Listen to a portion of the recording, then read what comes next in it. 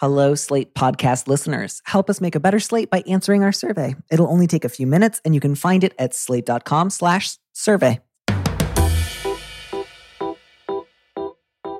Did you know that Slate Plus members get benefits like 0 ads on any Slate podcast and bonus episodes of shows like Slow Burn, Working, and even Dear Prudence?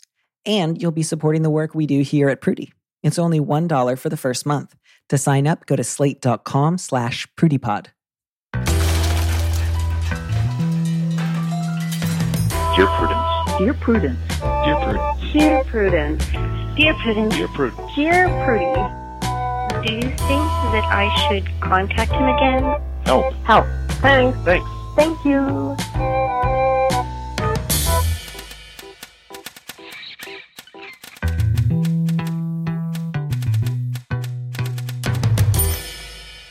Hello and welcome back to the Dear Prudence Show once again. And as always, I am your host, Dear Prudence, also known as Daniel M. Lavery. With me in the studio this week is Alexis Coe, a historian and the New York Times bestselling author of You Never Forget Your First, a biography of George Washington. She was a producer on Doris Kearns Goodwin's Washington series on the History Channel and is also a producer on the film adaptation of her first book, Alice and Frida Forever, A Murder in Memphis. Alexis, welcome to the show. Thanks for having me, Danny. I'm glad to be here. Thank you so much for coming in hot and letting us know where you stand on the a historian versus an historian divide. Yeah, I just felt like we needed to get it out there. Let's get it out there. You know, you're strictly on a 20th century Americanist pronunciation kick, and that's as it should be. I'm not afraid to take those kinds of bold stances in the world of history. I'm very, very happy to hear that.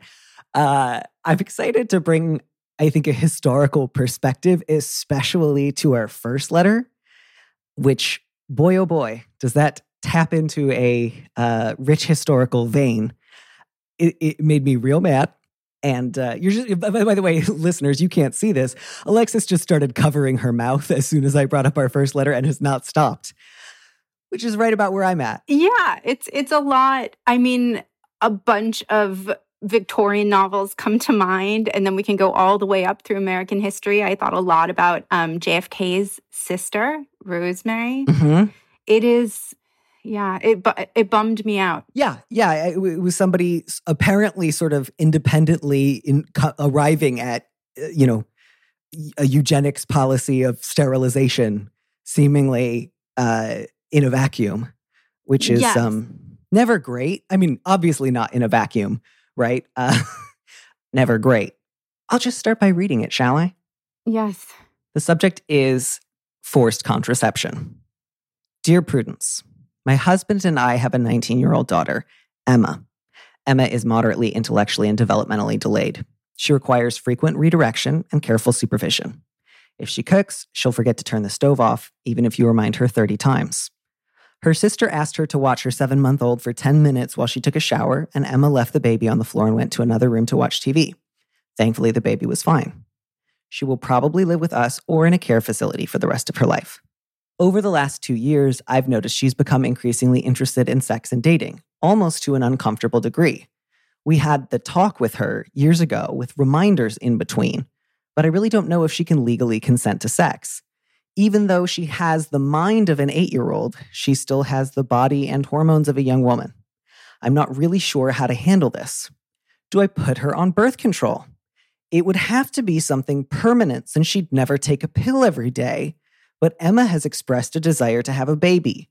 So I don't think she'd allow any sort of implant, and I'm uncomfortable lying to her about what it would be. On the other hand, there's no way she can care for a child, and my husband and I just don't have the resources to care for another child. She goes to a school program for delayed young adults, and her teachers have mentioned that she has been trying to kiss people and go even further. She also propositioned her cousin last Christmas, who politely declined and immediately made me aware of the situation. How do we handle this? My husband is completely in denial, and I'm worried that Emma will end up pregnant or someone will take advantage of her. I want to start by saying I'm glad you don't want anyone to take advantage of Emma. I think that sterilizing her without her consent or knowledge would qualify as taking advantage of her. So a good place to start is to pay attention to the part of you that says, gee, sterilizing my daughter and lying to her about it would make me uncomfortable. It should. It's also eugenics. It's also illegal. Don't do it. Alexis, is there a history of forced sterilization in the United States that might be useful context here? Sorry, I don't mean to sound like I'm on Sesame Street asking you to explain the letter K to us, but I'm trying to rein in some bigger affect here. I mean, that was the interesting part of this letter. As you pointed out, we understand that the parents mean well, that they have a child who they will be taking care of their entire lives. And surely they worry about what will happen after. They list all the ways in which this has, the evidence they have. But what was striking to me is the letter otherwise sounds like they're operating in a time period where people don't understand or have no access to literature or experts on this. And the only option is sterilization or a lobotomy. Sterilization happened to women all the time without their consent. Fannie Lou Hamer, for example, she went in to be treated for, I think, a fairly small procedure and without her consent. I can't even begin. It is illegal for a reason. And then, of course, Rosemary Kennedy, and I say, of course, because my next book is on JFK, and Danny is aware of, I sneak in a lot of presidential history into conversations all the time. And this is JFK's sister who, in order to, from birth had issues and then had this exact trajectory. Her parents explained that she was becoming sort of hypersexualized, and they were worried about that. And then Joe Kennedy, without consenting Rosemary or his wife, had Rosemary lobotomized, and it left her far worse off. So I would suggest that they talk to people at the school, that they talk to other experts, and surely there is a better way. I mean, I'm not sure how to handle it means seek out all the information you can. Right. It makes sense that you wouldn't know how to handle all of this. It makes sense that you would feel uncomfortable. That's not the problem. Going from that to my husband's in denial, should we just get an IUD thrown into her and not tell her what it is? That's the part where you need to slam on every single brake in the world and really invite expertise, help, familiarize yourself with the history of forced sterilization in the United States, especially on people with intellectual disabilities. I understand your desire not to have her being taken advantage of, but I think it's really important to separate that from the part of you that also just doesn't want to be uncomfortable. The letter writer says she's really interested in sex and dating. Well, she's 19. That makes sense to me. Almost to an uncomfortable degree. Okay. You can set some rules and limits in place such that you can do your best to make sure that people aren't taking advantage of her. What you can't and shouldn't do, I think, is say the discomfort that I feel when my daughter talks about sex and dating, perhaps without the sort of filter that I myself have, that's a problem that's serious enough that I want to put a stop on that. First of all, sterilization would not stop that interest. Second of all, even if it did, that wouldn't make it okay. So, the fact that her teachers, for example, have just been letting you know that she tries to kiss people, good that they're letting you know about that. Ask them what they're doing about it. Is she distressing these other kids? Is she upsetting them? Is she pushing boundaries? Do you need to have more conversations with her about other people's autonomy? You have that talk. You say you had the talk with her with some reminders in between. Great. You're probably going to have the talk with her about not kissing other people without consent a lot. Start having that conversation a lot. You say that sometimes if she's cooking, if I'm supervising her, I have to remind her 30 times. And I think that, there's no part of you that thinks, should I make it so that she can never be near a stove? That's not something where you want to remove her ability to access something. It's the sex stuff that I think makes you so uncomfortable that you want to put that barrier in between her and sex, rather than having uncomfortable conversations or thinking about sex, which makes you uncomfortable. Absolutely. I think you're totally right. The last half of the last sentence really struck me because she's talking about birth control, but then she ends and she fairly frequently suggests that someone will take advantage of her. Birth control will not preclude that. So again, we come back to this problem. She's avoiding the fundamental problem. And I also think, whenever I see someone in the archives say, I am protecting this person, I am looking out for them, and I have some sort of they have lost autonomy to me, or, I own them, or whatever it is, depending on the era.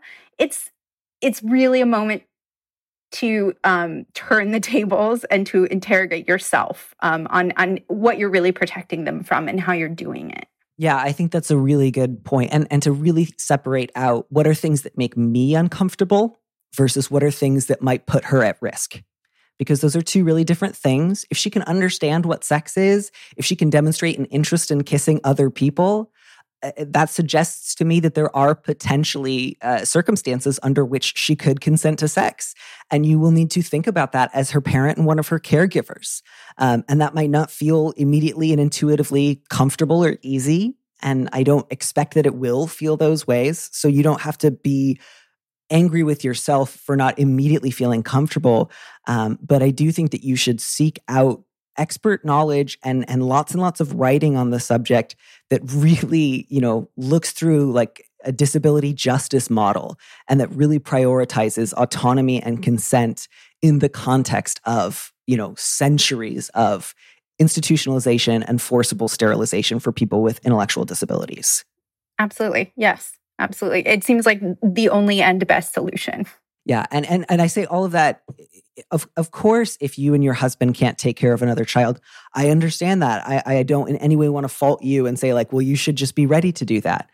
These are all conversations you can have with your husband, even if he wants to be in denial about it, push for it. Seek out a couples counselor.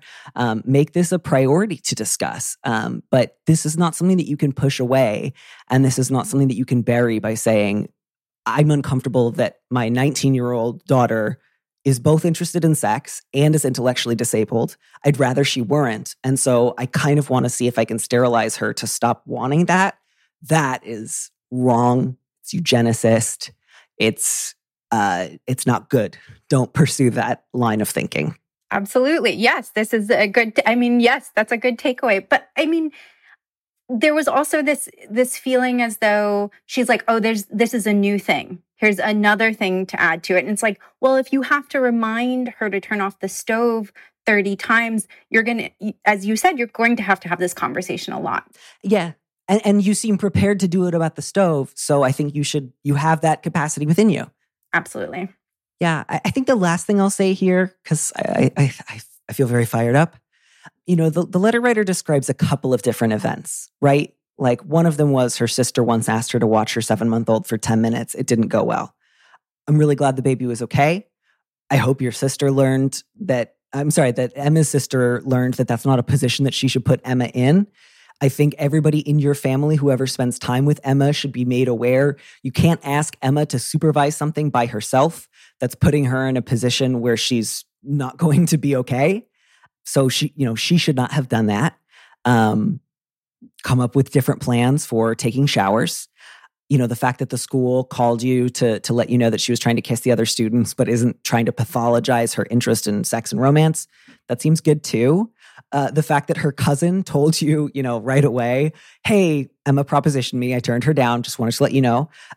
Again, that's a good outcome. I get that it was uncomfortable. I get that was not what you hoped would happen at Christmas, but everyone acted well there, The cousin said, no, thank you, and let you know. And it sounds like you were able to redirect or refocus the conversation. That's good.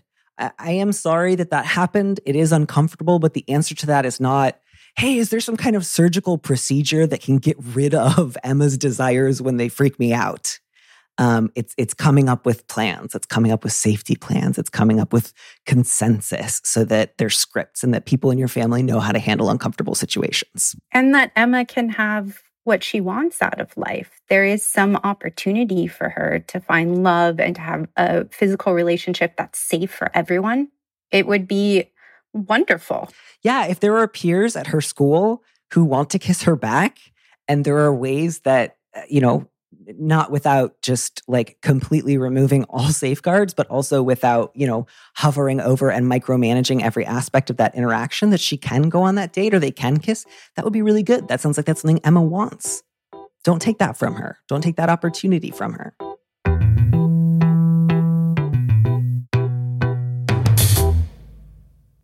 Would you read our next letter? Yes. The subject line is just trying to help. Dear Prudence, I am currently with a great woman who I love very much. We connect on every level, and I treasure every moment we have together. We're just a little more than a year together, and I can see myself spending the rest of my life with her. We are so close, and she shared with me something she has never spoken to anyone about: the fact that she was sexually abused by her father, and in unrelated incidents, raped twice by extended family members when she was 10. I am honored she felt safe enough to share this with me, and really proud of her for starting counseling. I'm reading everything I can to support her through this as best I can. The act of acknowledging this abuse to me and her counselor appears to have unlocked a lot of rage, fear, and often obsessive and manic behavior. These episodes come about once every 9 days and dominate her behavior for about 2 to 14 hours. Think getting super angry and coming up with weak and often bizarre arguments that seem designed to push away the people she loves. It's like she becomes an entirely different person. She can be very verbally abusive during these episodes. What she says could easily be something she is trying to say to her abusers, particularly her still living father. Oh, that part broke my heart. My question is about her 11-year-old daughter, Lily. Lily is often present during these episodes. She's a smart kid, loves her mom, and is clearly trying to understand her behavior. Lily is very smart and wise beyond her years. I feel like knowing what happened to her mother might help her understand why her mother sometimes acts the way that she does. Is there a right way to let a child of that age know her parent is a survivor of sexual abuse? Or is it something that shouldn't be discussed, if ever, until she reaches a specific age? What's missing for me here is the mom's opinion on telling Lily. Yeah, I think the thing that troubles me the most about this one, or I think that I want to redirect the most, is the letter writer says, this woman's amazing. She also has something very troubling going on that causes her to verbally abuse her child. I want to explain to her child why her mom is verbally abusing her. And the sort of implication there is Lily is really smart, really wise beyond her years. Is that a good reason to treat her like an adult instead of a child in need? And to put the burden of understanding and contextualizing and excusing her mother's abuse onto her, rather than, I love this woman, I sympathize with her suffering, so I don't want to address her abusiveness because I want to think of her solely as a victim and not as a causer of harm. But letter writer, I think right now you need to take some of that empathy that you are saving for your girlfriend and you need to direct it at Lily, who is 11 years old, who is not responsible for the abuse that her mother suffered, who does not deserve to be abused in turn. It is not a necessary function of going into therapy to deal with your own childhood abuse, that there's some phase you go through where you then start to abuse your own kid. So to me, there's way too much context here already. The issue is not, how do I make Lily understand? The issue is, how can I talk to my partner about the fact that she is abusing her child? Absolutely. I mean, Lily, it's repeated twice that she's smart. She's wise beyond her years. That doesn't matter. There's this idea that, just because someone is capable, it doesn't mean that you give them so much. You give them more than you would someone else of the same age, the same. And I understand, again, that this is like, there are good intentions here. He wants to support Lily, but he automatically assumes that the way to support her in this is to tell her what's going on. And there are other ways that, again, experts can help figure out. This sounds like family therapy. It sounds like Lily should be in therapy.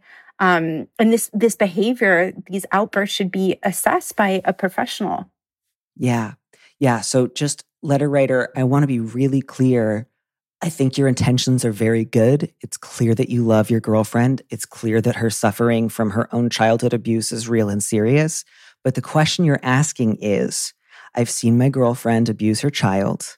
I'm wondering if I should tell the child about her mother's own childhood abuse so that this child is more patient and understanding about being abused herself. And I just want you to, sit with that sentence for a minute and think, do I really want to do that? Is that really a good goal? And I think you will feel pretty quickly, no, that's the wrong road to go down. So the road that you do need to go down, I'm afraid, is to talk to your partner, to make it really clear, not that she's like being a little messy around the edges or that she's going through a really hard time, but you need to say, I've seen you verbally abusing your daughter. It needs to stop. It needs to stop now. And we need to talk to other people about this, including your therapist. Absolutely. And even if it's not, Lily, he very specifically says Lily is often present during these episodes. We have to assume that, yes, she has been on the receiving end, certainly. But I also, it doesn't matter if you witness this as an 11-year-old, that over and over again with this sort of frequency that he's implying, that's traumatic. Right. And you're right. Thank you for pointing that out. It is unclear whether Lily is always the victim of these tirades, whether she sometimes is, whether she's usually the bystander and he is the subject. I found that lack of information interesting. It seemed intentional. My gut assumption there was that the letter writer wanted to leave that vague because he didn't want to admit she's verbally abusing her child. But that's just a gut response. It's possible that it's him. So either way, her 11-year-old should not it's abusive for her 11-year-old to be subject to that, whether it's happening to the other adult in the room or to her. She is not equipped to deal with it. Absolutely. Yeah. So that's what you need to say. I think it would be wise to say it at a time and a place where you know that you have emotional backup of your own. I think you should be looking for a therapist of your own as well. I think you should talk to probably not a relative of your girlfriend because it sounds like her family is pretty abusive. But if you have any mutual friends or if you are at all close with any of her with her friends, I get that it's not going to be comfortable. No one ever wants to get a call from somebody saying, hey, your dear friend is verbally abusing their kid and I need your help calling them in. But that's what friends are for, Yes, absolutely. Absolutely. There clearly this woman and her daughter have a lot of people who care about her and want to help. Yeah. And so just the really clear thing needs to be, you have started becoming abusive. It seems to come on a little bit more than once a week. And you need help and it needs to stop. You need to stop doing this in front of your child. That's the thing. Everything else is secondary to that. That's the thing that needs to be said. None of that means her childhood trauma is not real or important. None of this means that she is an irredeemable monster who is incapable of loving her child. None of it means she cannot get help. If this is really new, if this is really sudden onset, if this is out of character for her, as bewildering and distressing as that may be, it's also a good indicator that this is not a lifelong pattern for her and it will be possible to help her stop. But it needs to start with real clarity. It's child abuse. She needs to stop it. Your point is important here. In the essence, when you boil it down, there is no justification for abuse. Take away the first paragraph. All we know is that this young girl is in a risky situation. Yeah. Yeah. And, it's just, you say that she could often be saying things to her abusers, particularly her still living father. Again, I really feel for her. That sounds really bewildering, sad, upsetting, scary for you and for her. But she's also not talking to her abusers. And that's really important. She's talking potentially to, or at least in front of an 11-year-old girl who hasn't done anything and does not deserve this. And certainly does not deserve to have her intelligence used as a reason to prematurely end her childhood. Just like the idea of having your smartness as an 11-year-old girl wielded against you as evidence for you're smart enough to understand why you're being abused. And so it's okay that it keeps happening. That is not, don't do that. Don't do that, letter writer.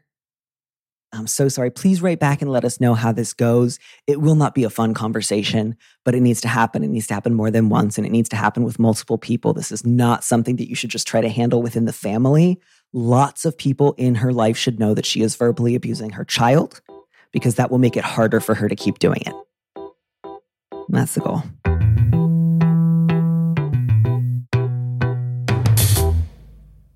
Okay, this next one is short, sad, and straightforward. Subject is, should I end my friendship with my best friend over an inappropriate friendship he's having? Dear Prudence, my 35-year-old best friend has been engaged in an inappropriate friendship with a 17-year-old girl for the past year. He claims they're just friends. He harbors romantic feelings for her, but she has none for him. He agonizes over every interaction with her. He risks ruining his reputation and more over this, and he has shut down all attempts at interventions. I am a father, and I've told him if someone was acting the way he is towards my daughter, I would have called the police. He doesn't seem to care. His other friends and I have all approached him about this issue, but he won't listen. He's been my best friend for 10 years, though. What should I do?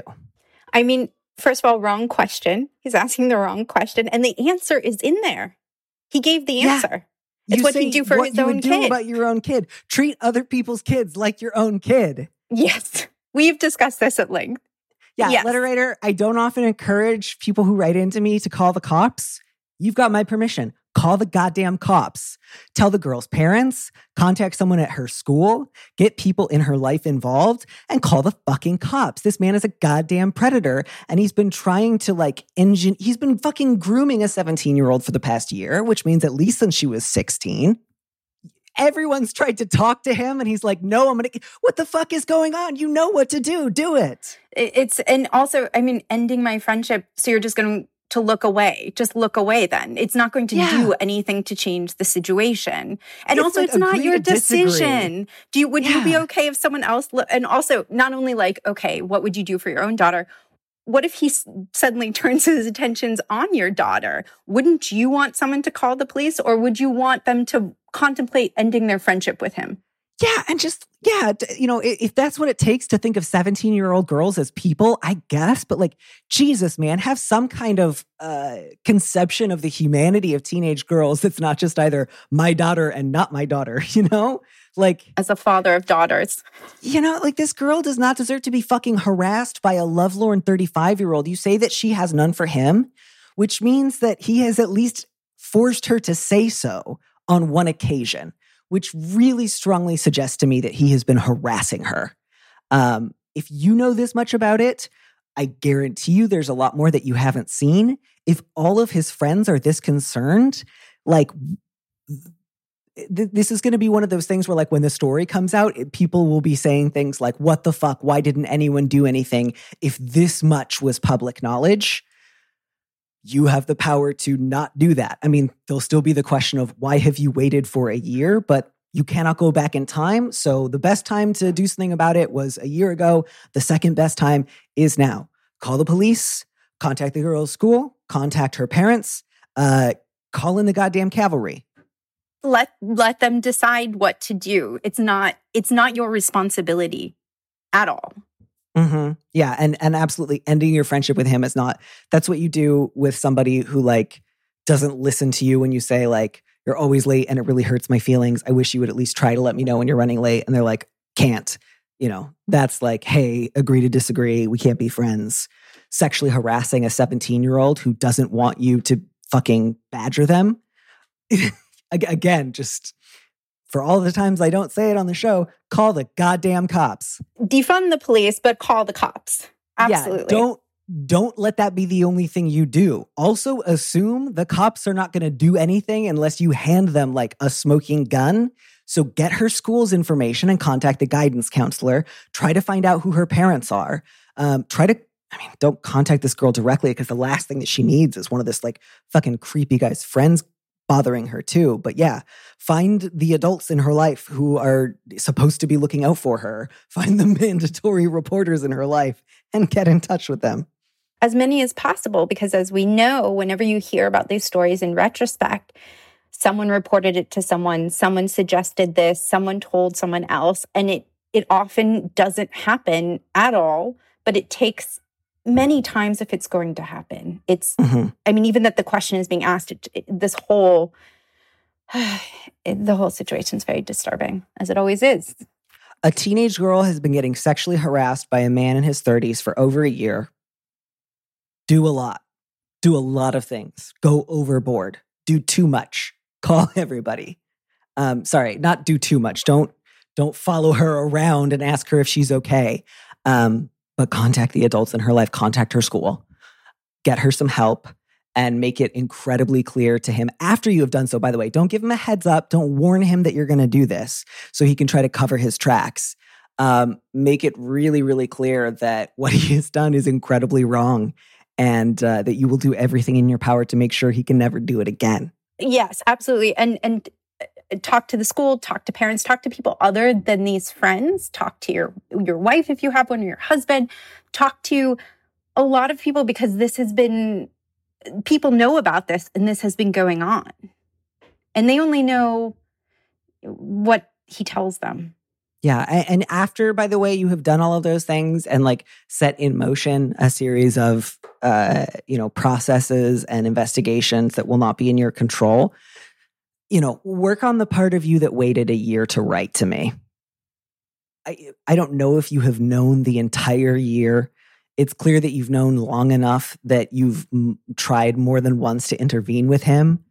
You should, when you find out that your friend in your 30s is sexually harassing a child, it's not, hey, stop it now. This is really serious. It's, I need to take this out of your hands. The intervention goes over your head. He has forfeited the right to quietly and privately see the error of his ways and knock it off. It needs to be public, and there needs to be safeguards in place that he cannot be personally responsible for, because he's already made it clear that he cannot be trusted around children. Yes. Oh, man. Yeah. And then really work on that part of you that however long you let this one go, 1 year, 8 months, 6 months, 3 months, whatever, that was wrong. You should not have waited that long. So work on that in the aftermath, but do the right thing now. Whew. Okay. Alexis, would you please read our last letter, which is nice because it's just about two stressed out people who want to help each other, I'm so tired. I've been so emotional and up and down. And this is just like, I'm sleepy and I want to make pasta because he's nice. Yeah. I love this one because you can sort of imagine their lives in a way that we haven't been able to, because everyone else has been sort of vague, but there's a lot to hold on to here. That gives you, you almost feel like their characters, them. So yes, turnabout is fair play. My dear Prudence, my boyfriend and I have been together for just about a year now, and things are going great. We both come from broken homes and have both dealt with similar trauma. We have also achieved independence, security, and are now well on the path towards professional success. It's fun and easy, we communicate well, and we are excitedly building a future together. Because of our similar backgrounds, he's been comfortable talking to me about some of the things that have happened to him. Sometimes after a particularly intimate conversation, he'll break out into hives. And once he had a mild panic attack. I encouraged him to find a therapist, and he has. But I can tell he's nervous, and he keeps making self-deprecating jokes about how he's going to be told something is monstrously wrong with him. It is not. I've also seen how talking about this stuff can have an intense effect on him. I know it's not always comfortable or easy to process, to work through bad memories. I have been there myself. I'm in the final year of a highly stressful, competitive grad program, so I am also under quite a bit of stress. He's been enormously supportive during this time. He's also moving into a stressful few months at his job. Now he needs my support, but I'm worried I won't be able to return the favor. Things are piling up around his house, and I can tell he needs some help. This is also the first relationship I've had while in my grad program. Before him, I was fiercely committed to my studies and had no interest in dating. I want to be there for him, and I want to be a good partner to him right now, but I really don't know how. Can you give me some good pointers about how to be supportive during a difficult time? Again, this was just really sweet to me. Yeah, they're doing the work. They're trying. It's a process. It's a long process. It sounds fairly early on for him, and it sounds like she might be further along because he's sort of, he's self-conscious about it. He's making jokes. He thinks that the worry that we sort of all have when we start therapy, which is that they're going to tell you something is terribly wrong with you. And it sounds like they need to begin with just, he needs some time. I really think, again, like you have the good intentions, good communication, and self-awareness that I think are like 90% of what you need to make it go well. So I think the best thing you can do is be really honest with him about, I'm under a lot of stress. I know you're heading into stressful stuff at work as well as starting therapy. So time is limited around here. So schedule in, and maybe it's half an hour a week, but like add to your calendars time specifically where, he tells you how therapy is going and you two discuss it. But a part of like being an independent person, which they both very much want to do, it seems, they want to, they work hard. They're trying to build a life by themselves and together for the last year. But a part of that is, he needs to figure out how to clean his house. Maybe that happens with a therapist. If that's not being discussed in therapy as a part of this, maybe, the suggestion should be that it is. Yeah, I think that's a really good point too, because it's like the implication there is like, should I step in and do it for him? I'm worried that will start a cascade of interventions. I don't know if this is a straight relationship. Usually people tell me if it's not one, but instead of making a lot of assumptions, I'll just flag the possibility of the fear of like, is this the well-intended beginning of, I do all his housework for him, and then we never really come back from that. And maybe that was part of why I was always committed to my studies and didn't want to date, because I knew that heterosexuality is a real time waster for women. All of which is just to say, if any of that's going on in the back of your mind, makes a ton of sense. Cherish that part of yourself that loves and safeguards your independence, and don't be an asshole. But if there's a part of you that's like, I always want to make sure I don't just like preemptively do a guy's dishes because he's sad. Good. Don't do a guy's dishes because he's sad. He won't notice and he won't thank you for it. And then you'll just do his dishes for the rest of his life. I may be projecting a little bit here. It's fine. I think that's fine. I flew to the UK to do a guy's dishes for him, and it didn't get me what I wanted. So, that's where I'm coming from. It's the opposite of what would serve her. I mean, it's very clear that she feels like if she...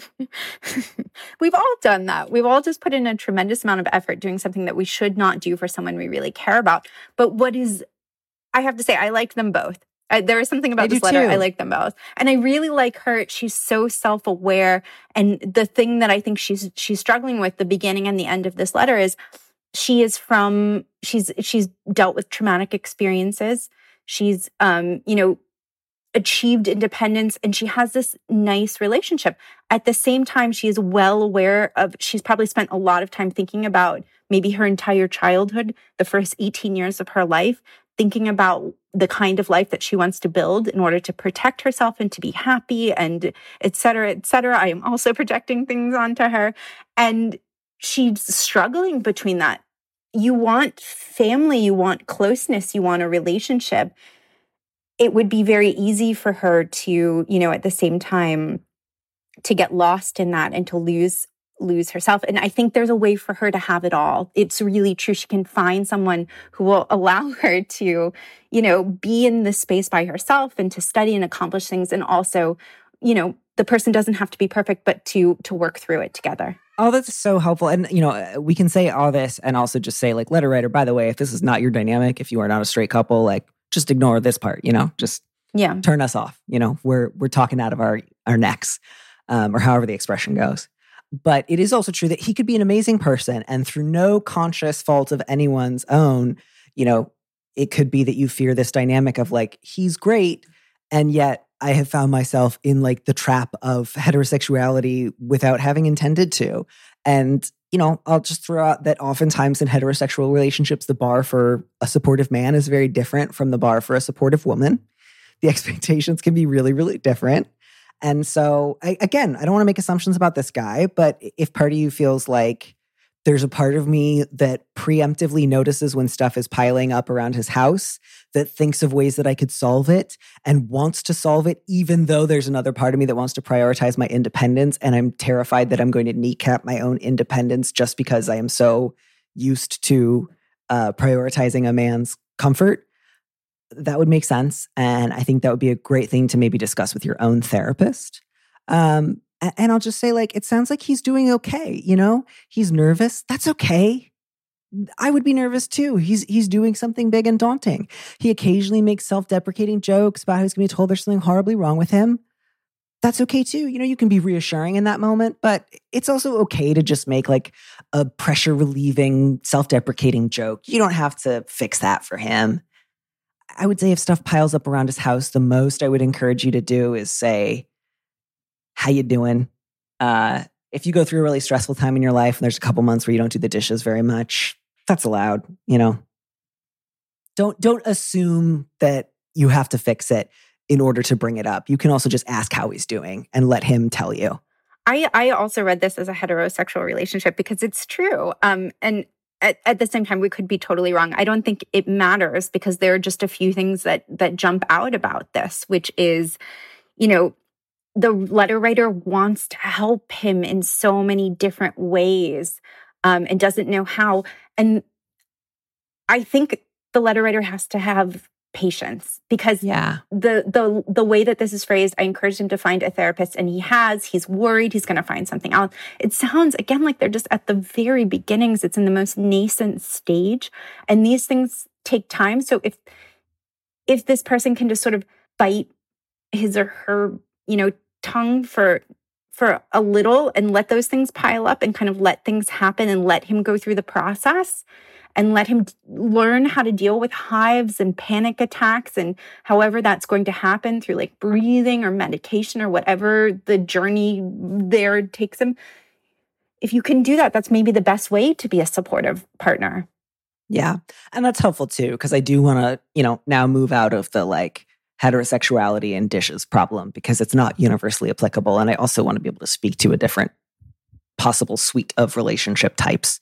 And yeah, I think as you say, you know, the fact that the letter writer has been through some of what he is going through now and is a little further down the road. I think there's also that sort of like, oh, I know what helped me next. And so I want to just be able to like give that to you via osmosis because I don't want you to have, you know, I don't want you to have to take as long as I did. I want you to just get to where I am now because it's hard. I really get that. But, you know, I think you know, letter writer, that he has to go through it himself. So. And that they both come from broken homes. They both dealt with similar trauma. It just, talking about that is great, but it doesn't, and you can find connections, but it doesn't mean that it was completely the same. So his path is going to be different than hers and on a different timeline. Yeah. And you don't have to make up for it all now. I think that's the other thing too, is oftentimes like when you've been together for a year, that's when you really start moving into some of the more like, you know, not that everybody spends the first year entirely on their best behavior, but you are at this point moving into a new phase of your relationship where you're kind of getting into more of the nitty gritty that you maybe held at a bit more of a remove during the first year. And so there's also that sense of like, well, are we going to build a future together? And if so, are we going to build a home together? And that makes me think about the sort of home that I grew up in. And I want to be able to, you know, heal my own broken home and his. And we need to be extra supportive and extra healthy with each other because of the pain we've already been through. And that's a really high bar to try to force yourself to clear. So, you know, you sound like you're doing great. I think if you add to it just a realistic assessment of like, I love you. I can see that you're going through a lot. And I also know we're both heading into really busy times of our own careers and graduate studies. So I want to be honest about that up front because I want to be able to give you as much time as I can. And I don't want to overpromise and underdeliver. And by the way, letter writer, feel free not to say this in like vaguely gross corporate language. I'm sorry, you do not have to say overpromise and underdeliver to somebody that you're dating. That's a horrible thing to say, but you know what I mean? I think he would appreciate that so much more than, no, I can do it. I'm going to notice when your laundry's not getting done and I'm going to do it for you. Or I'm going to see that you're about to break into hives and I'm going to hand you some Benadryl in advance. Or I'm going to like give you my extra 6 months of therapeutic experience and just push that into your psyche. Like, those are not things you have to do to be supportive. No, and agree with you on everything. And just to say, congratulations, letter writer, on not only building this life, but then allowing yourself to have a relationship that and sharing your life where clearly a part of your process was protecting that. It sounds like you have made major strides and you're excited for him to do it too. And that will happen, hopefully. Yeah. And you just both sound like really thoughtful, lovely people. I hope you both do great with your next busy year or season at work. And I hope one of your friends comes over and does both your laundry sometime. That would be wonderful. You don't have to, but, good luck. Wow, what a day, huh? Yeah, this was we don't see people, we don't interact. So this was a wonderful way to, to sort of observe people in a way. Yes, it was. But I am glad that I got to see you. I'm very, very glad that I got to see you. And I'm very, very glad that, we got to remind people, like, don't forcibly sterilize your children just because they have intellectual disabilities, and don't look the other way when your friend is preying on a teenage girl. You wish you didn't have to remind people, but... Right. I mean, that's sort of this better than I do. I see this all the time. I talk about history of stories because they're the same stories over and over again. And in a way, you get the same letters over and over again. And we're just trying we've got to get better. Yeah. Trying your best is great. Sometimes your best isn't good enough. Right. And you need to do somebody else's best. And expertise. Love it. Invite it in. Embrace it. Find but curated expertise, right? Because like with eugenics, sometimes the experts were saying, do a lot of eugenics. It's good. Nothing new. So, nothing like the hottest new thing. Lobotomy was also very hot. Whew. No, thank you. Well, Alexis, thank you. Thank you for bringing the historical lens to our problems today. Thank you for having me. Have a wonderful evening. Thanks for listening to Dear Prudence. Our producer is Phil Circus. Our theme music was composed by Robin Hilton. Don't miss an episode of the show. Head to slate.com/Dear Prudence to subscribe. And remember, you can always hear more Prudence by joining Slate Plus. Go to slate.com/PrudyPod to sign up. If you want me to answer your question, call me and leave a message, 401-371-DEAR, that's 3327, and you might hear your answer on an episode of the show. You don't have to use your real name or location, and at your request, we can even alter the sound of your voice. Keep it short, 30 seconds, a minute tops. Thanks for listening.